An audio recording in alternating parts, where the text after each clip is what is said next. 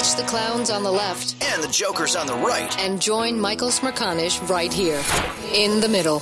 This is the Smerconish Podcast for independent minds. Mark O'Mara has been a fixture in the Central Florida legal community for a few decades now. He is the founder and lead criminal attorney for the O'Mara Law Group, a nationally renowned criminal defense attorney. You, of course, remember his high-profile defense of George Zimmerman in the Trayvon Martin case. No one better to break down what's going on in the Ahmaud Arbery murder trial than this man. Hey, Mark, thanks so much for coming back to the program. Oh, great to be here, Michael. Good talking to you. So I've been dipping in and out of Linda Dunikoski's rebuttal closing argument, and the audience, I think, is up to speed with what's been transpiring. The question I want to ask you is, through what legal lens should we be evaluating these facts? Give us something that provides framework for our own analysis. Sure. From the defense perspective, of course, they want to start with this citizen's arrest. They want to get in the jury's mind that we thought that we could do this, even if we couldn't, even if the prosecutor's telling you that technically it's not an appropriate citizen's arrest, we thought we were doing right? We thought we were protecting the community. Of course, when we take that context and start looking at some of the closing arguments of defense counsel, when they start talking almost in dog whistle speak about this person who's, coming into our community and this person without socks and dirty toenails and all of that, that is to try and infect, I think, the jury with this fear.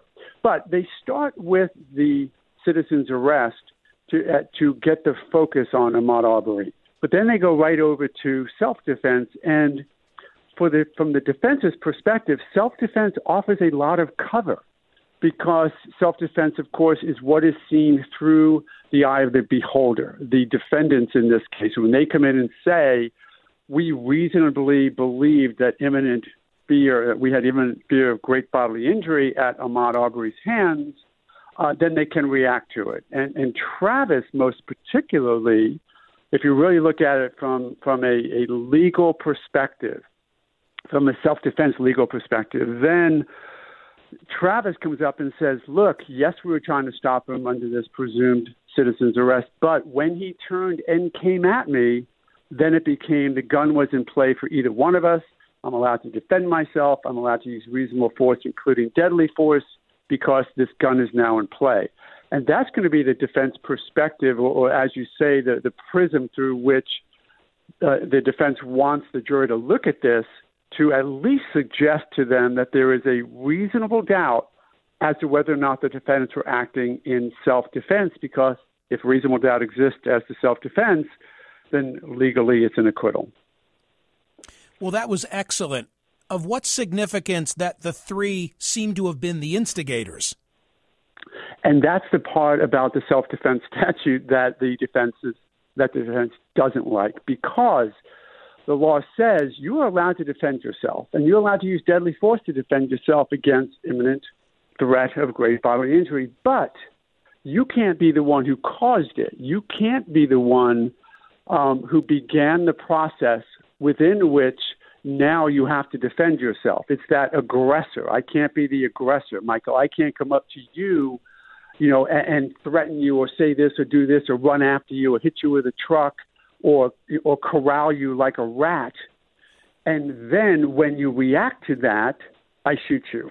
And that's the essence of this aggressor standard, where they say, we'll give you the benefit of self-defense, but not if you start it. An excellent example, I thought, and I do love the way the prosecutor is really talking to the common sense of the juries. The example yesterday concerning the bully, right? The three bullies who come up to the kid and push him up against the locker, and finally he reacts and pushes back, and the bully says, look, he started it.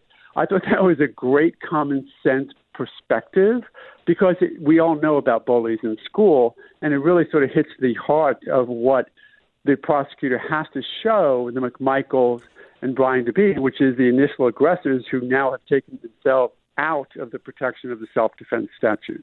So I think you've given me the good prism through which the defense wants the case seen. The prosecution response is what?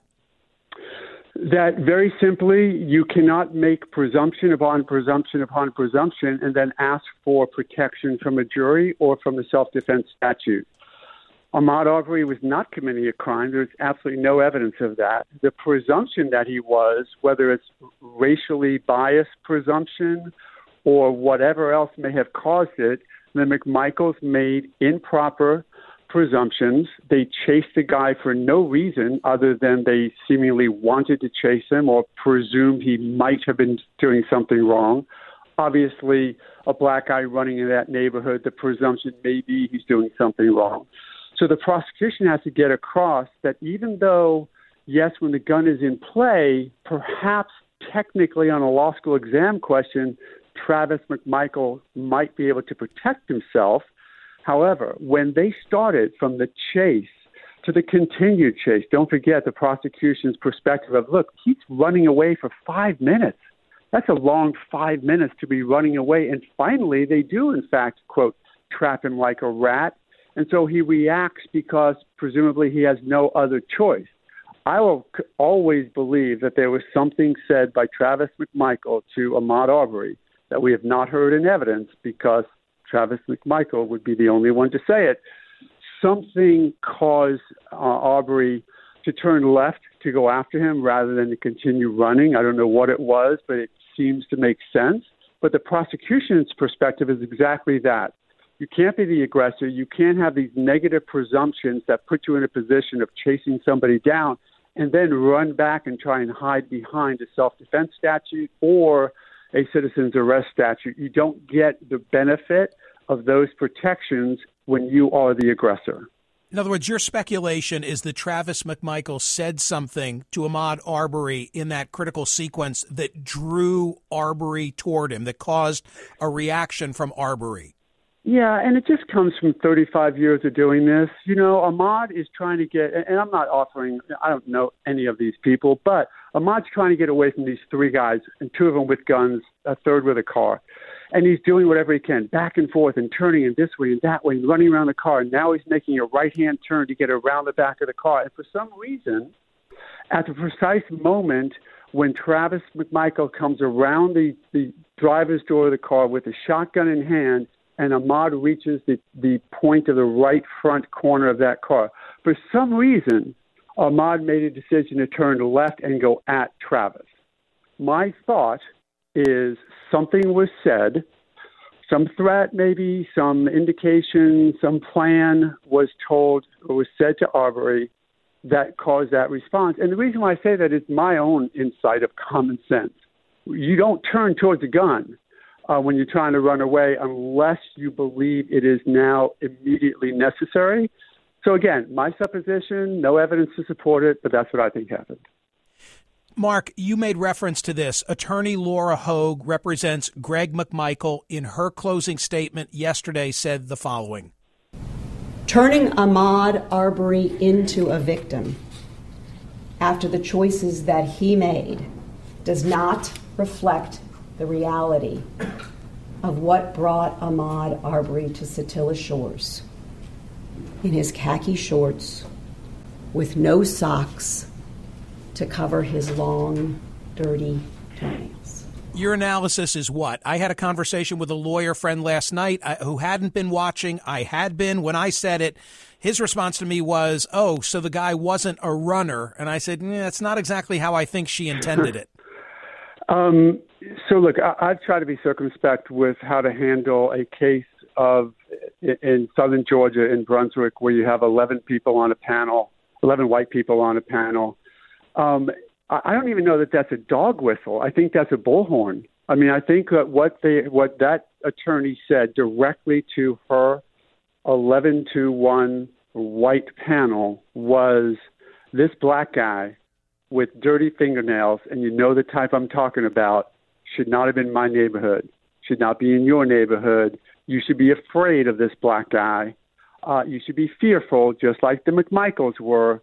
And thank God the McMichaels were there, or this guy with dirty black fingernails could be running around your neighborhood. I'm surprised, and I shouldn't say this, I'm surprised that we didn't hear something like that nappy-haired guy, right? How much more racist can you get? than to say something like that to a jury, not to mention on national TV, but just to be that racially insensitive. I thought it was horrific.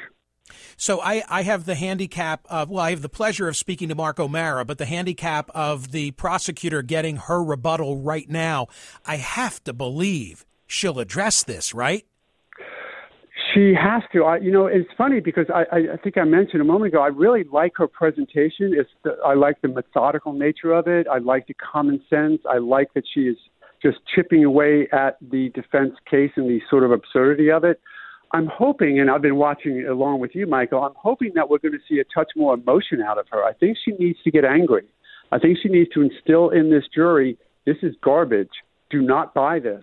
Do not buy this behavior from the defense counsel.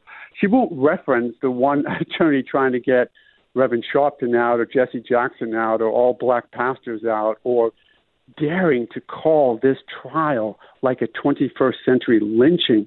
But my God, they have infected this trial not just with race, but with racism. And that's horrific.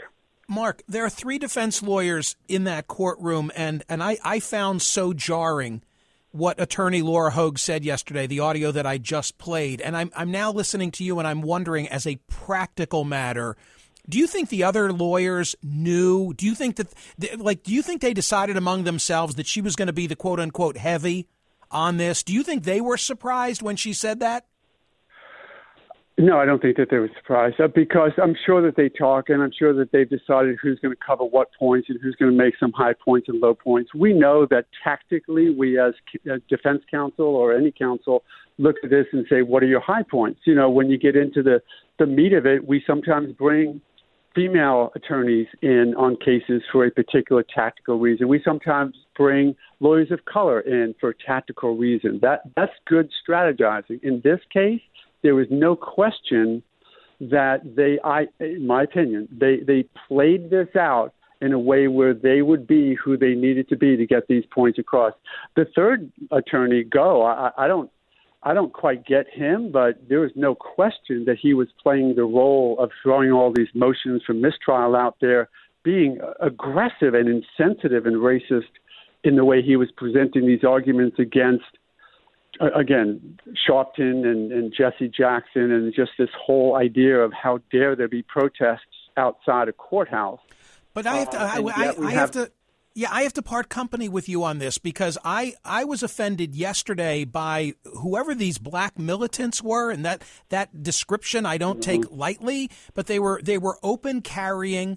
The semantics of it will be important. I'll say this. They weren't pistols. They were long guns. Right. And now they were chanting, and the judge was saying, we're going to move the jurors into an interior room because we can hear them. I thought that was an attempt at jury meddling. So we don't part company because I agree with you on that.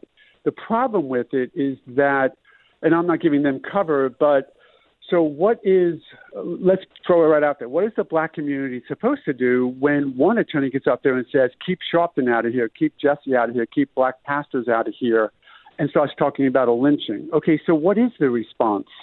I'm not saying that I give them cover. It's the response is, bring long guns and caskets and things like that were out there. I got that, but my God, what else are we supposed to do to try and balance some of the harsh realities that we're dealing with outside the courtroom when it's being highlighted inside the courtroom? So I had a different take. I'm so glad you're here. Here was what ran through my mind when I saw Kevin. It's Kevin Gao. I'm not sure how it's pronounced. So he was the one who wanted to bar, quote unquote, black pastors from the courtroom. When I thought about that, I said to myself, maybe as a practical matter, he should be hoping that Al Sharpton, Jesse Jackson, and whomever else they can gather with them show up. Because if I were a juror and I looked now at a courtroom that had all those personalities in it, maybe I would say, wow, I think they're here to influence me. Right. No, I agree. Look, there is theater going on without question. And Go decided to identify that theater for the judge. He did it in what I thought was a fairly racist way. But yes, he was identifying that theater. And look, let's face it, there's no question that if I was talking to Al Sharpton and it was a question of why are you going in that courtroom, it is to show solidarity to the family, and he is a personality. He does have a presence, so that presence might be felt by the jury. However, following through with that theater, I'm concerned that it doesn't have a negative blowback on this mostly white, mostly Southern Georgia jury, because they may look at him and say, whoa, okay. I'm going the other way. Yeah. I'm going the other way. Yeah. Oh, man. Well, we shall see. Look, in the end, I thought that the Kyle Rittenhouse outcome was justified by the law. I wasn't shocked. My audience knows I thought they'd have gotten him for reckless endangerment, something just so he didn't walk out of there scot-free. But that's not what happened. In this case, my hunch has been all throughout that the three would be convicted, but I'm certainly not saying it to a certainty. Are you? I'm not at all. Matter of fact, I suggested early on that Rittenhouse might be acquitted because when you look at the individual events of self-defense, they truly were self-defense. I agree. Some 17-year-old playing G.I. Joe and make-believe medic with an AR-15 should not have been there. But under the law, the acquittals were appropriate. In this case, if these were 12 law professors, they would be convicted. I'm very concerned, without insulting the jury, I'm very concerned that it is going to be virtually impossible to get unanimity for a conviction with this panel. Well, and Mark, a final thought, and I know you've got to run, you've got a hearing, but I'll just say this. In the end, it all comes down to the critical sequence in front of the truck where we can't see everything, and you've got Travis McMichael saying he came for my gun. Yeah, completely true. That's the exact point. And unfortunately, the video, the only thing that got us to having a trial was that video. Without that video, there would be no trial. There would be no prosecution. No. But even with that video, yes, the one moment that matters, that left-hand turn by Ahmaud, is hard to see, which is why the prosecution has to focus on the lead up to it. They have to focus on the aggressor. They have to focus on you do not get the benefit of the statute when you cause what you caused, because at that precise moment, if I come at you, Michael, for whatever reason, and you have a long gun in your hand and I grab it, the gun is in play. Can you now shoot me? Well, I'm grabbing the gun for a reason, and now you are in reasonable fear of great bodily injury, me using your gun against you, and you're allowed to use it against me, and that's just the law. Yeah, it almost makes irrelevant the 5 minutes that came before it. It sort of does. It really, if you get away from the aggressor exception, let's just say we didn't have that, then yeah, once you go for my gun, it's in play. It's no longer my gun, it's the gun, and whoever gets control over it can use it. Mark, thank you so much. I really appreciate your time and expertise. Good chatting with you again. Have a great Thanksgiving. Always good talking to you. You too. Thank you, Mark. Mark O'Mara is the founder and lead criminal attorney at the O'Mara Law Group and a fixture in Central Florida legal circles. Isn't that interesting? If you get around, he said, the aggressor aspect, in the end, you've got the final sequence in front of the pickup truck and you can't really see it. And if the jury believed Travis McMichael when he said he came for my gun, then it almost renders irrelevant the 5 minutes that came before. Hear more of Michael Smerconish on SiriusXM's POTUS, Channel 124. Live weekdays from 9 a.m. to noon East, or anytime on the SXM app. Connect with Michael on Facebook, Twitter, YouTube, and at Smerconish.com. Michael Smerconish, for independent minds.